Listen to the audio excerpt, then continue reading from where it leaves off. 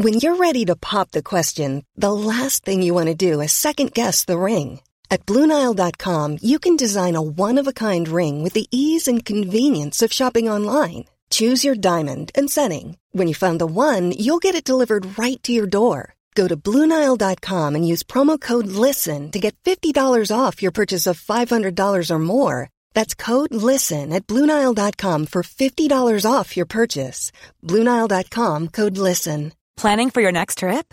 Elevate your travel style with Quince. Quince has all the jet-setting essentials you'll want for your next getaway, like European linen, premium luggage options, buttery soft Italian leather bags, and so much more. And is all priced at 50 to 80% less than similar brands. Plus, Quince only works with factories that use safe and ethical manufacturing practices. Pack your bags with high-quality essentials you'll be wearing for vacations to come with Quince. Go to quince.com/pack for free shipping and 365-day returns.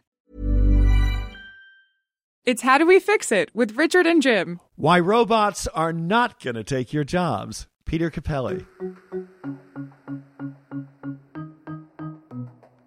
Improvements in artificial intelligence are coming along that will allow us to do all kinds of things with technology that might replace people.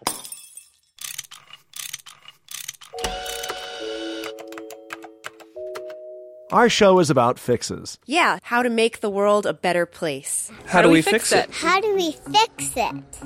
Richard, you know I like you, but what would happen if I told you that we were going to replace you with a robot? But Jim, if we replace me, then you're next. So two robots having a polite and yet often argumentative conversation. How do we fix it?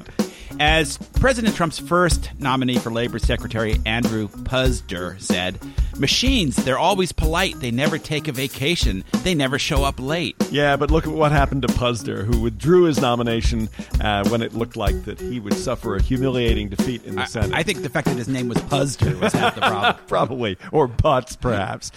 On this episode, we look at the future of work and the role of automation. Clearly, one of the biggest challenges we're facing in our economy. A recent McKinsey management report suggests employers could swap machines for humans in 50% of today's jobs. That's kind of an alarming number. Right, and that's not just low-paid work, but also some skilled white-collar employment as well. Many experts say we're facing an automation bomb. Okay, so before we get too depressed about this, let's bring on our guest. Peter Capelli is a management professor at the University of Pennsylvania's Wharton School. Professor Capelli, the author of numerous research papers and books. He's served on advisory panels and has a remarkably impressive resume. He joins us via Skype from Philadelphia. Welcome. Thank you. Pleasure to be here with you robots. Robots to be. A lot of good jobs are at risk, maybe even ours. Is that statement true? Well, the biggest change in technology has been not automation, but the ability to do work at a distance via the internet. So, the offshoring of all this we used to think middle-class intellectual jobs and programming stuff had nothing to do with automation. It had to do with the internet and the fact that you could send the stuff back and forth to India and other countries very quickly. I wanted to say something about what appears to be the main piece of evidence for this, the idea that robots are taking over everything, and that has to do with manufacturing jobs. And I've been digging into this research to see if I can figure out what the truth really is on this. So here's what we know, right? Manufacturing jobs have declined very sharply in the U.S. They've been declining for some time because of productivity improvements. And the share of the economy going to manufacturing jobs has shrunk. That is, we're spending more money on services and less money on manufactured goods over time. So that's one reason why it has shrunk, but productivity has contributed to that. But the productivity improvements in manufacturing have been just about the same as the productivity improvements in the economy as a whole. So there really isn't any evidence of this enormous burst in productivity.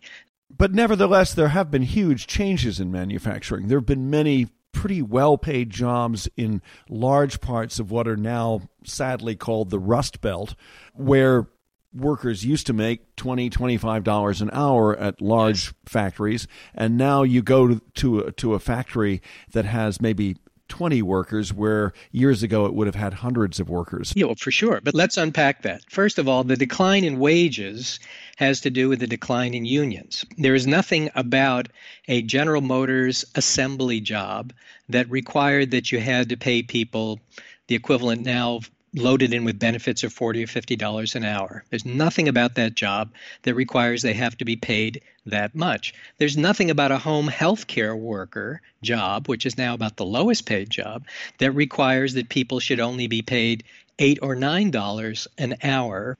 It's not that the manufacturing jobs have to pay well, right? It has to do with supply and demand, and it has to do with institutional arrangements like unions. The idea, the main argument, which has been told at a kind of 40,000-foot level, is that manufacturing jobs have declined sharply. And then in the 2000s, they declined even more sharply, and they didn't come back up. And the assertion is that it must have to do with productivity, but the evidence on that is just not so clear. Yeah, you can tell anecdotal stories about all kinds of changes, but the evidence doesn't seem really to be supporting that one so much. So what is the story we've got? Really, we've got a story about what is technologically possible. And the story about what is technologically possible is that improvements in artificial intelligence are coming along. They're not quite there yet, that will allow us to do all kinds of things with technology that might replace people. What that's going to cost, that's a different question. How well it's actually going to work, that's another question. Labor is pretty cheap in the U.S., and you have to have a pretty cheap robot to be able to replace somebody who you're only paying $15 an hour to. So I think the story behind all these, quote, reports and all these projections about what's going to happen are really just stories about what is technologically possible, which is really different than what actually is likely to happen. And, a lot of these things will happen. As in the past, they will come in relatively slowly. It's not the case that all truck drivers are going to be out of work in 5 years. It's not the case that all manufacturing people are going to be out of work in 5 years. These things come in slowly. They're not going to come in exactly as the pundits predict because the systems are really complicated. So how far off from the mainstream set of beliefs are you, Peter? Do you find yourself in sharp disagreement with most experts, or do you feel that the way that the debate is being framed by the news media is kind of ridiculous? I think the way the media works, sensational stories get news, right? And the people who are in the news on these topics are people who are arguing for the most sensational perspective. And it's people who produce robots, too. So a lot of these stories have been pushed along by the industry and the people who make and support robots. And this is an interesting issue maybe to start talking about public policy, but the U.S. government spends a lot of money advocating robotics. Now, why is that? Well, one of the reasons is people seem to think that robotics are what technology is about, but also what productivity improvements are about. And that's simply not true. There are lots of ways in which productivity can be improved by the way people operate. And in fact, I would argue that the greatest revolutions in the way work has been performed, certainly in this past 100 years, have had to do with changes in management, not with pieces of technology. And even if you think about the assembly line wasn't a piece of technology. It was an idea about how to organize work. And the biggest changes in manufacturing in the past generation have been driven by lean production, the Japanese models from Toyota and other companies, right, which are ideas about how you organize things. And actually, they use less technology than the systems that came before them. So I think we are downplaying other ways in which we could improve productivity. And because it's cool and people have a financial interest in it, we're talking about robotics as the answer to productivity problems. And that's not necessarily the story. Well, Jim, you're the former editor-in-chief of Popular Mechanics, and you have some strong feelings about this. Do you agree with Peter?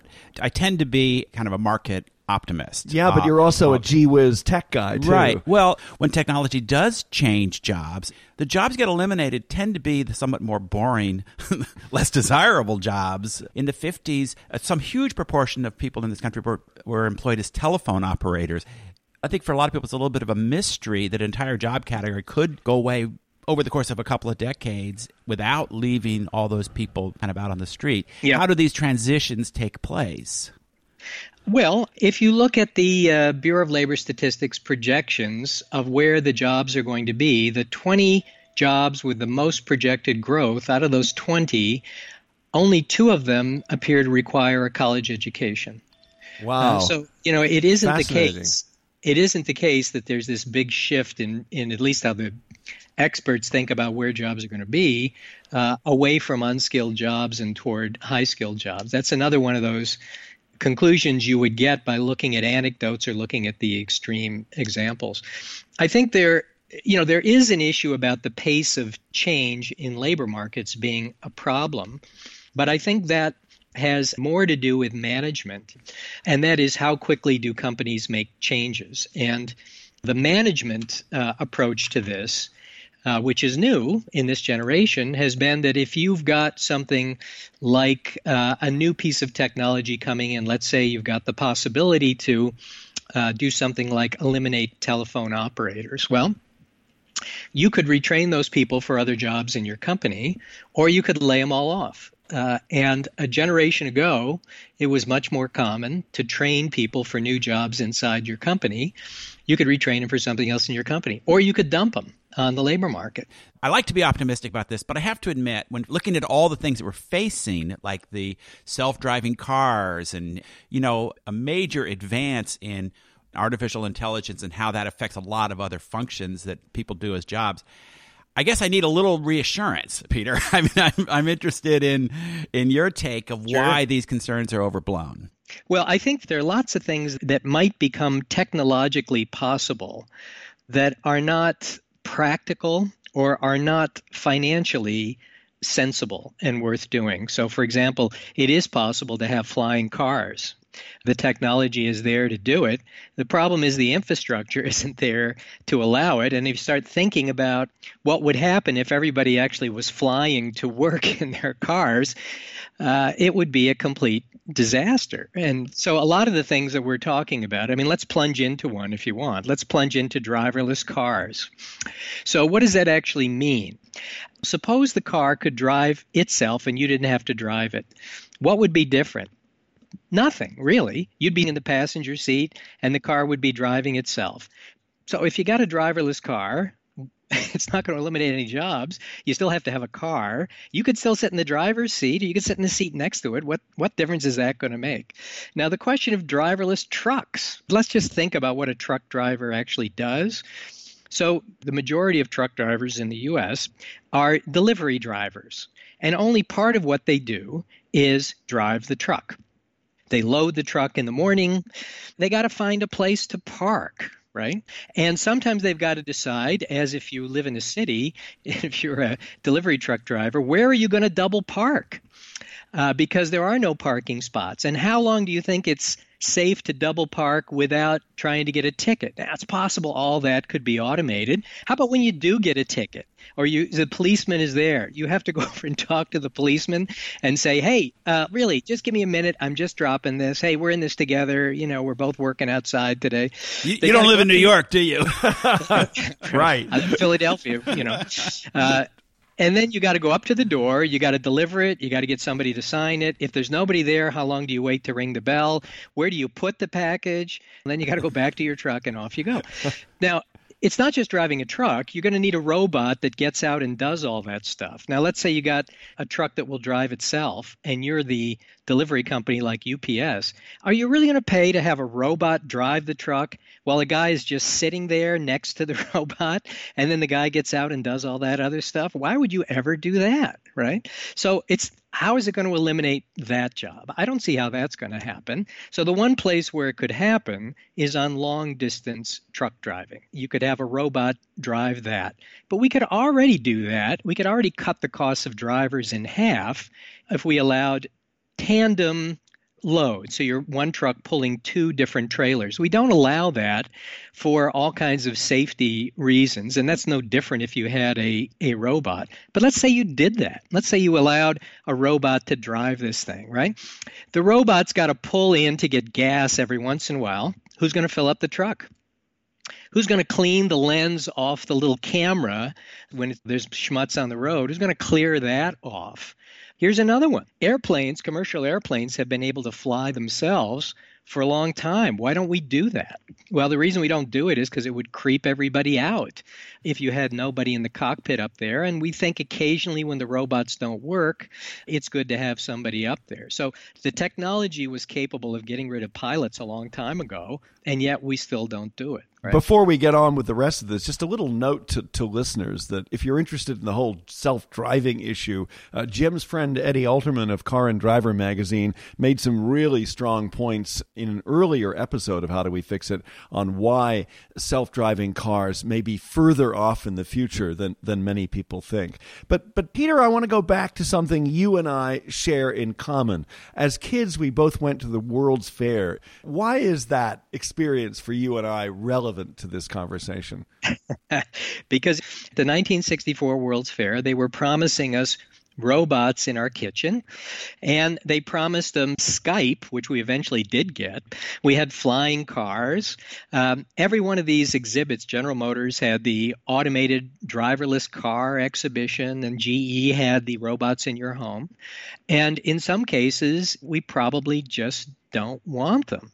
Would you rather have a robot delivering your food to you at a restaurant, or would you like to have a pleasant, engaging server give you your food? There are some things that are technologically possible that we just don't want to do.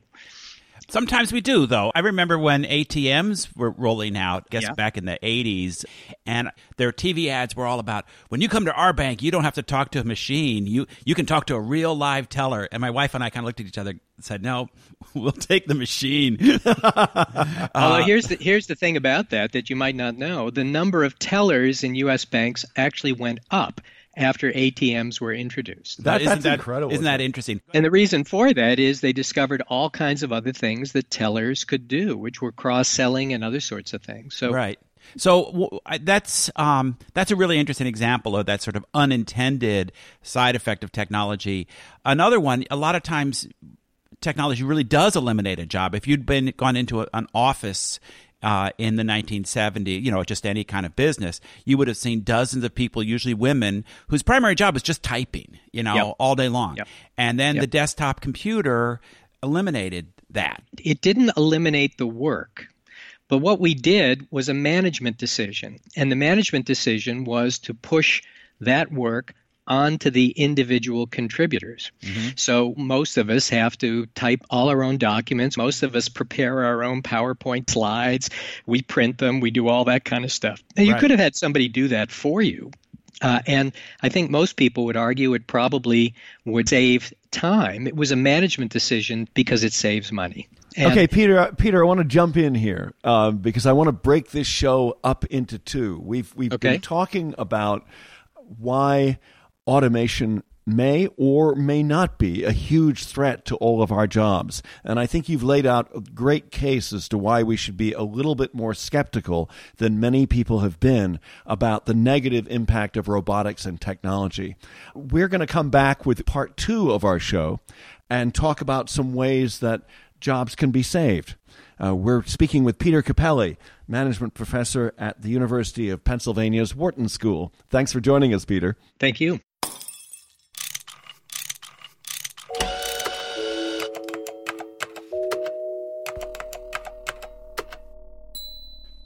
So, Richard, our conversation with Peter Capelli of the Wharton School was just so interesting. We decided to keep it rolling and break it into 2 segments, as we do now and then when we have a really great guest. Everybody's talking about this idea that automation, artificial intelligence, robots are going to wipe out jobs. There's been cover stories in magazines. It's so refreshing to hear somebody who has a little more down-to-earth take. And not only a down-to-earth take, but somebody who's thought about this for years and goes back and looks at historical examples. Right. So on the second episode of this interview with Peter Capelli. We're going to talk about how good jobs can be saved. And what companies can do to make their workers' jobs better, but also how some of the better management techniques will make the companies work better too. I'm looking forward to it. It's How Do We Fix It? I'm Richard Davies. And I'm Jim Meigs. And our producer's Miranda Schaefer. Music is by Lou Stravinsky. The show is produced by Davies Content. We make digital audio for companies and nonprofits.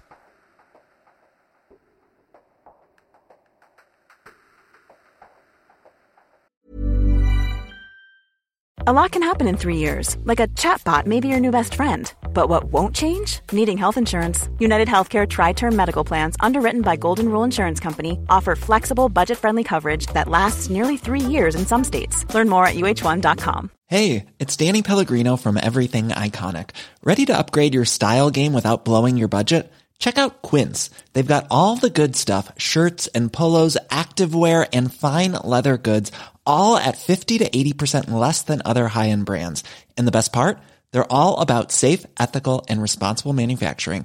Get that luxury vibe without the luxury price tag. Hit up quince.com/upgrade for free shipping and 365-day returns on your next order. That's quince.com/upgrade.